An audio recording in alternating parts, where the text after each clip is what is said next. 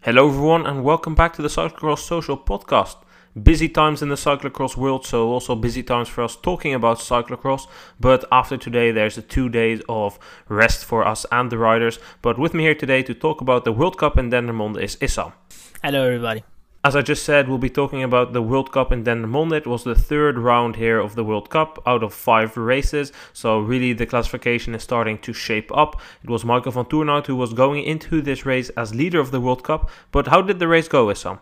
Well, before the race there was of course a little bit of discussion if the race would go ahead because there was a lot of wind, a lot of gusts of wind actually, with some actually reaching almost 100 kilometers.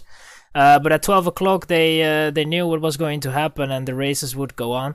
In the men's race it was a very good start for Van der Poel. Van Aert was good as well. Toornout showed his colors in the first lap. We saw actually a hiccup of Van Aert colliding, or not even colliding. The bikes of Van Aert and Van Kessel came together. They struggled a little bit to get them out of each other and then they went on. That was no real problem for Van Aert and he managed to get back in the front quite quickly. It was Hermans who was a little bit in front. Van der Poel who was there. Hermans actually tried to make a gap. Van der Poel followed pretty quickly. But Van Aert saw the danger and reacted also and came with them. And this is only lap 1. It was very slow, a lot of running, very muddy, and it was very slow racing, but it was entertaining, I have to say. Into lap 2, Van Aert decided that it was enough. He thought that the pace was too low and the group too big, and he tried to make a gap. The only one that was able to follow at that moment was Van der Poel. The others just, couldn't really follow it, and then we had a duel. At least that was what we were thinking. And in round 3, Van Aert was having enough of Van der Poel's company and tried to get rid of him, and it happened. The gap went from 6 to 10 to 12 to 15, 26. We were on 31 when lap 3 was on an ending, and at that moment we knew what was going to happen. Van Aert was going into the distance. Van der Poel never saw him back again. And the gap just kept growing and growing. What was then at that moment a little bit interesting was the battle for third, where the leader of the World Cup, actually, Van Toornout, was trying to get that third place. But Toon Aerts was having a very strong race, even going over the barriers, finding himself in the mud. But luckily enough, landing in the mud is not that hard to do. And Toon Aerts was really strong and got himself in that third place and didn't let it go. In the last lap, he was even a little bit considering thinking about second place, but Van der Poel held him off pretty strongly, and it was Toon Aerts that had to settle for third. So this strong performance here by Wout van Aert, not really much we can say about it. It was just simply the best, and this season is beginning to look more and more like the 2017, 2018, maybe even a bit more like 2016, 2017 season. You can see that Van Aert on the faster parcourses is just a bit worse than Van der Poel, but on courses like this, he is just better. He simply can push the high wattages for a longer period of time. It kind of reminded me of the race in Bredene in 2017, where before the race there was a lot of talks about Van Aert being the favorite there as well. And ultimately, there it was after 1 or maybe 2 laps that he distanced himself from Van der Poel, just like he did here. There he won with 1 minute 30. Today the gap was a bit bigger, almost 3 minutes. So quite a big gap actually, but Van Aert really found a parcours here that suited him, the running, the high number of power that really benefited him here today. But you could also see that Van der Poel didn't have the motivation, because in the interview before the race he was already saying, I don't really like the parcours, it's nothing for me. So I think that also contributed to the fact that the gap was so big. Yeah, it was the gap of course became really big after the mental aspect played a big role. Van Aert was not going to stop in any way, shape or form, and Van der Poel knew that after lap 3 the race was done, because 30 seconds in 1 lap, that's a pretty big gap. So from that moment there is nothing to do against this Van Aert. This Van Aert is going to be unbeatable. It reminded me a little bit as well on the World Championships we had in 2018 with Valkenburg. I think that really was also a race where Van der Poel and Van Aert, in the first 2 laps, I think, were pretty close to each other, and then Van Aert was like, okay, I can go a little bit faster, and Van der Poel just had no answer. And it's Valkenburg was, of course, a little bit more hilly, but there was also a lot of running in it, and I think the running part really just killed Van der Poel a bit. I think so as well, because even though Van der Poel isn't the worst runner, he clearly isn't the best runner either. I mean, Van Aert runs super fast. If you look on the Strava, you can really see that the times he runs per kilometer those are serious times that he runs. Yeah, that's true, and don't forget, in the history of, Van Aert, before he was a cyclocrosser, he did also a lot of running because he was member of an athletic club in his hometown. So, the guy really, had been doing running from his youth ages. So he knows how to run. He's an athlete from his childhood, and that really helped him in this race. I think Van der Poel is not a bad runner at all, because you will not get a second place if you're a bad runner on this race. And he was just, he was in front of the likes of Toon Aerts and Van Toerenhout. So he did a really good job, but today there was just one guy that was above the rest. In third place, we find Toon Aerts behind these two guys, and I think he did a really solid race. He isn't in the best form. He has slightly been injured because of the accident he had with the van on training. Third place here, in top shape. I think he could have beaten Van der Poel, but third, super solid. He paced himself well, starting relatively slow and then slowly but steadily overtaking riders, riding from group to group, and then in the end ending third. Yeah, Toon Aerts did had done a very smart race as well in Zolder, and I think today in Dendermonde it just showed that the guys that were a little bit smarter in Zolder, where we have said that if you think about both races and you want to do good in both races, you should not be using all your energy in the first race, because that will cost you in the second race. And Toon Aerts is really an example of one of those guys that did a smart race in general today, but also was yesterday pretty smart as well, and used his energy pretty well. And a very strong performance. And indeed, I think if Toon Aerts was on his 100%, I don't think he's far off, by the way, but if he was on his 100%, he could have threatened Van der Poel for second.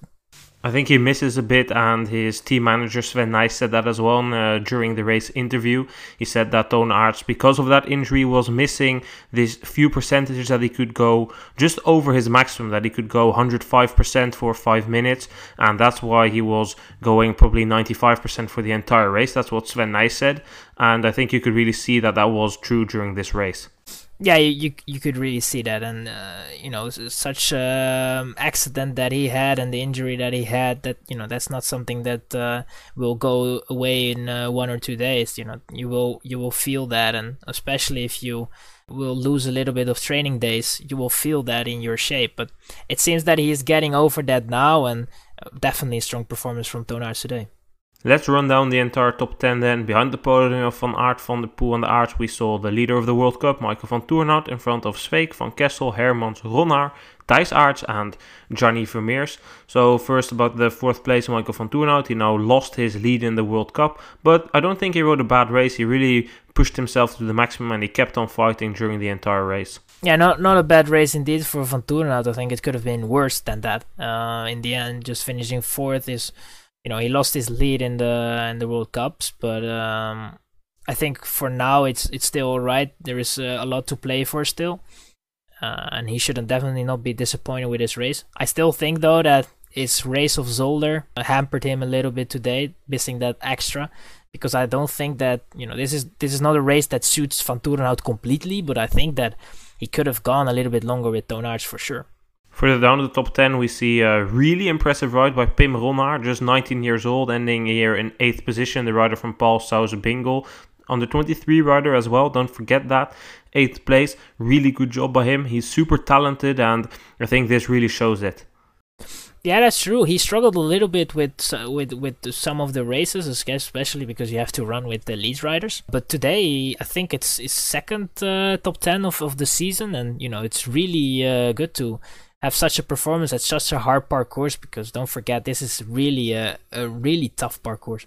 It's even his first top 10 of the season. Before he got 5th at the European Championships and then Bos, but first top 10 of the season in such a hard race really shows that there is some big talent inside that guy. Of course, he came close to the top 10 with an 11th place in Boom and 14th in Gavere, but making that last step in the top 10 and then doing it in a World Cup, really impressive. And you could also say that Thijs Aerts, he's usually also just outside of the top 10 and now ending 9th. Good job by him as well.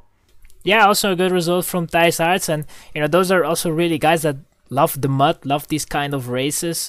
You can also say that from Vermeers. I think he might have wanted a little bit more than this, but he also liked the mud, and getting a top 10 is not that bad. And I think that the both Thormans guys also did put in a pretty good show. Well, they might like the mud, but you couldn't really say the same for Pidcock and Lars van der Haar today, both not finishing the race today. What was up with them? I don't know. I think for Van der Haar it was mentally already very hard to get himself through the starting line, because in his interviews yesterday and today he just showed that he had zero interest in doing this race, and he's forced because of his classification. He tried it and he saw that there was nothing to do in this race, and when he was outside of the points he knew that it was enough, and he had enough of the race and he just stepped out. I think for Pidcock, that's a different story. I would say that maybe that race of yesterday, he did a lot of chasing after his mishaps in the first lap, where he had to come back. I don't know exactly what the reason was for today, that he dropped pretty quickly after lap 1. Yeah, definitely not a good result, and Pidcock is not really a guy that would DNF so fast. Maybe he just had an off day in the beginning. He maybe blew himself up a bit as well, trying to close the gap after he had to start on the second row, and maybe that just contributed to the fact that he didn't have the greatest day. In combination with that, maybe his head just went down a bit, and it is a busy period of racing, so perhaps both Van der Haar and Pidcock thought, okay, let's drop out of the race, get into the camper, get warm, don't risk getting sick for 15th or 20th place, at least not the places where they want to end. They don't even end in the points around those places. I think for the UCI points they don't have to do it, so perhaps their focus shifted towards other races, because in 3 days time we are racing in Bredene, and on the 1st of January we're racing in Baal, 2nd of January Gullegem, 3rd of January Hulst. Busy time, so maybe it's not even the worst decision they made. Yeah, definitely. I mean, for Van der Haar, for sure, it's gonna be a good decision to make, especially if you didn't like the race in general. And he lost his 4th place in the classification though for Van der Haar, and I think Pidcock was 9th before entering this race. They both lost out quite a bit in this time of the year, this time of the season. You have to make those decisions, because all these races that are coming up, if you really go in the red in this race, and you really have to put in a lot of effort to make this race to a good end and to finish this race, it will cost you in the next following races. Then the last thing that we're going to discuss here in the men's race is a group of riders ending just outside of the top 10. Ben Turner, Thomas Main, Curtis White and Kevin Kuhn. Not the riders from the Netherlands or Belgium. All 4 just outside of the top 10. All 4 not the oldest riders either. I think they did a good job here in finding a real cyclocross parcours. Yeah, they did a good job indeed. I mean, they showed themselves pretty well. I think for White, we have seen him already a few times at the front starting, and also trying to be in the top 20. For Main, we know that he is a young talent, and the same goes for Turner. Those guys are also in their age and in their category, they are very good riders, and it's so hard to ride against those elite riders. And I think a very good job for both Turner and Main, and also for Kevin Kuhn.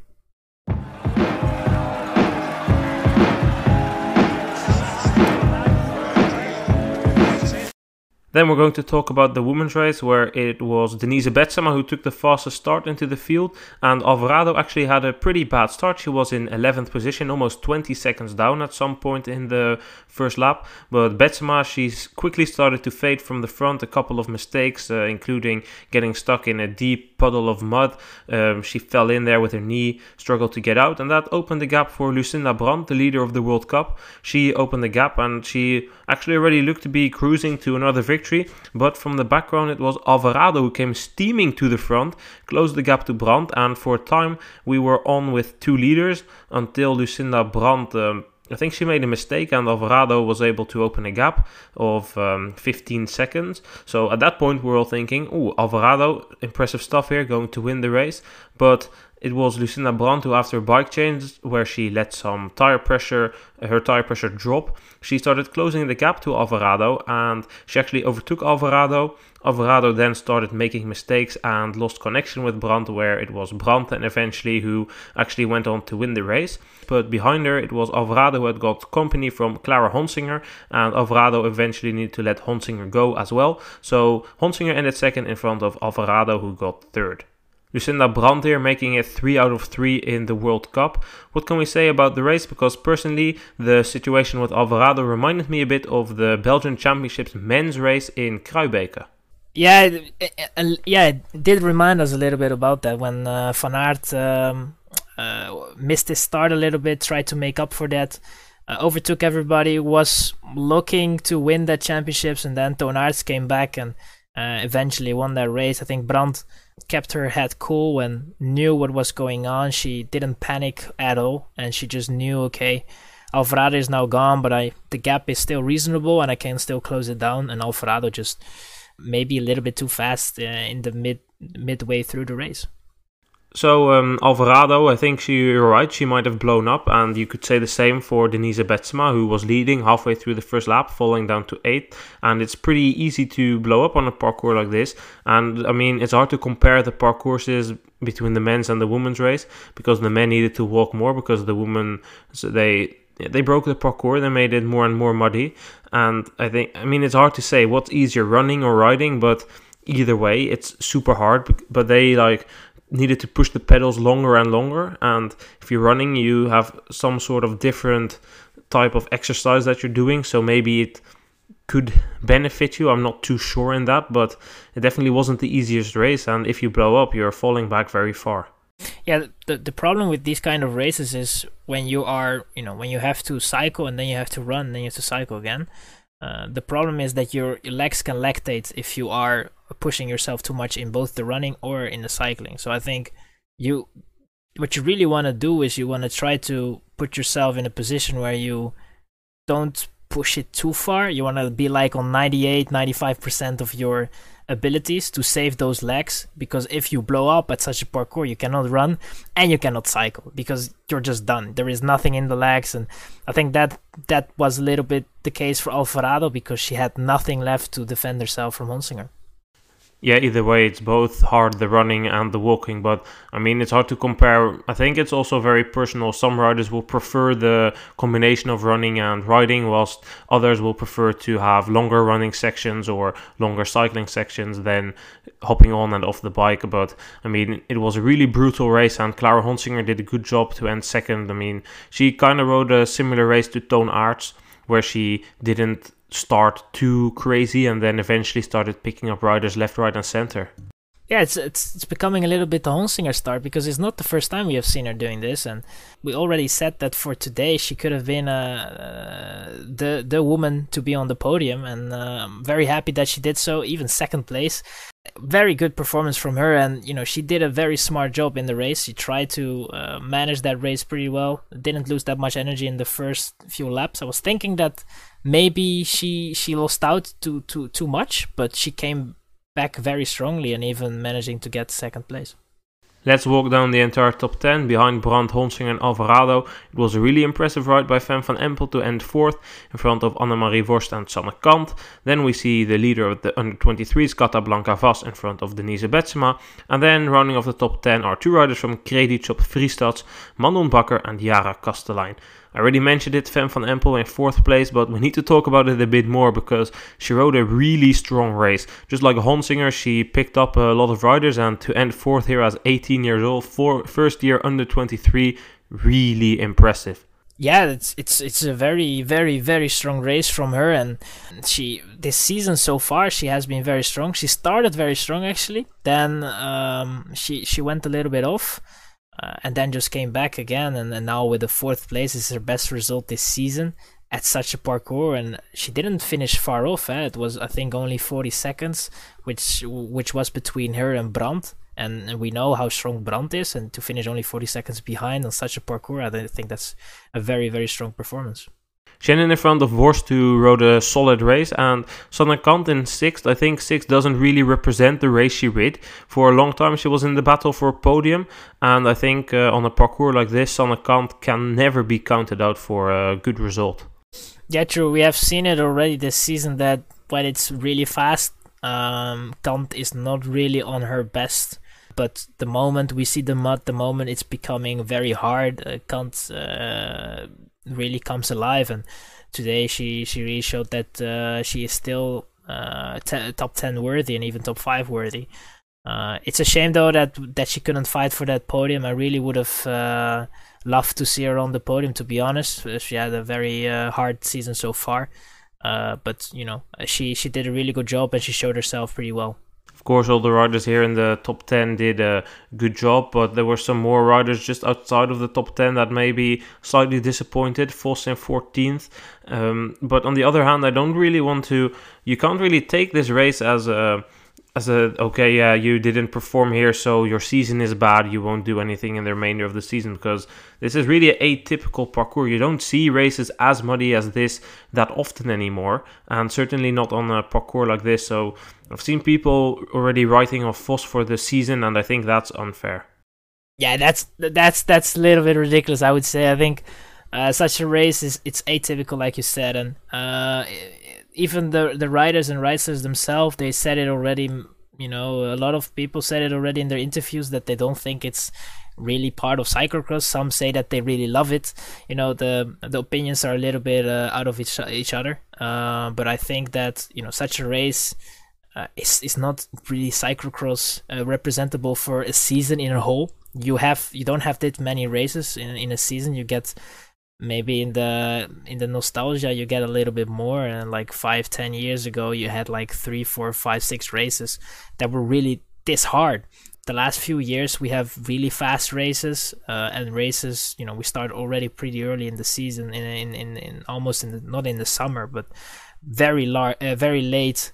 I think that you cannot base one race, and especially this race, and say, okay, this is not going to be her season. Vos showed herself in Essen, and I think that Vos is going to show herself more in several other races. I agree, because Anna Kay, she ended in 30th place, and who was down there with her? Laura Verdonschot 29th, Rochette 27th, Puk Pieterse 23rd. I mean, this is just not representative for the entire season. This result, you can't pin their season up on this, because this is a hard course, like we said, atypical. Some of them raced yesterday. I mean, you really need to be absolutely zen when you start this race, and you don't have any time to warm up, because you need to be there from the beginning, because if you have one bad lap, you can already be 40 seconds down. Then the last thing here is maybe a bit of an honorable mention. Katie Compton, she ended 25th here, but that isn't representative for the race she rid as well. At some point she was actually close to being at the back end of the top 10 until she got stuck in the mud for a solid 25 seconds or something like that, and that really cost her race. And I mean, it's good that they took out that part of the parkour for the men's race, because that could have gone really nasty. Yeah, it was a good decision by the organization to take it off, because there were a lot of women who were struggling there. They got really stuck. Even Alvarado was stuck at some point, but got herself loose again. And I think that the organization did well to anticipate on that for the men's race and just get it off. Yeah, you don't need to be looking for injuries, because that's also what organizer Jurgen Mettepenning has said, that he was afraid that if the men were going to go over there and they were running faster but got stuck, that they could get a nasty injury to their knee. And I think Jurgen Mettepenning made the best decision there, and all props to him, because he did everything he could to let this race go through, and in the end he made the right decision. Yeah, definitely. And we have to say this is a race we're going to see at least for 5 years. They have a contract for 5 years now with the city Dendermonde, and also with the World Cup. So we're going to see this race for at least 5 years, and if it's not going to rain that much, it's going to be a whole different race. I think it's very flat, actually. If the bridge was in there, which they have removed because of the wind, it would have been a very, very fast, flat race. So I think that it was a very strong performance. Then I'll just give the standings before we round off this episode. Lucinda Brandt leads Alvarado by 43 points. So remember, 40 points for the winner. Next race in Hulst, if she scores 3 points less than Alvarado, then she wins the World Cup already with 1 race to go. So that's going to be interesting, to say the least. She could skip Overijse then and fully focus on the World Championships. But we'll see that in Hulst, which is next week. But before that, on the 30th of December, there's more cyclocross, the ETIAS Cross in Breiden, which we'll be discussing then. Issam, thank you for joining me. Thank you for having me on, and thank you for hosting. And with that said, we're going to round off this episode. Thank you for listening, everyone. Make sure to share this podcast with all your cyclocross friends, and then I will see you guys for the next podcast about the ETIAS Cross in Breiden. Goodbye.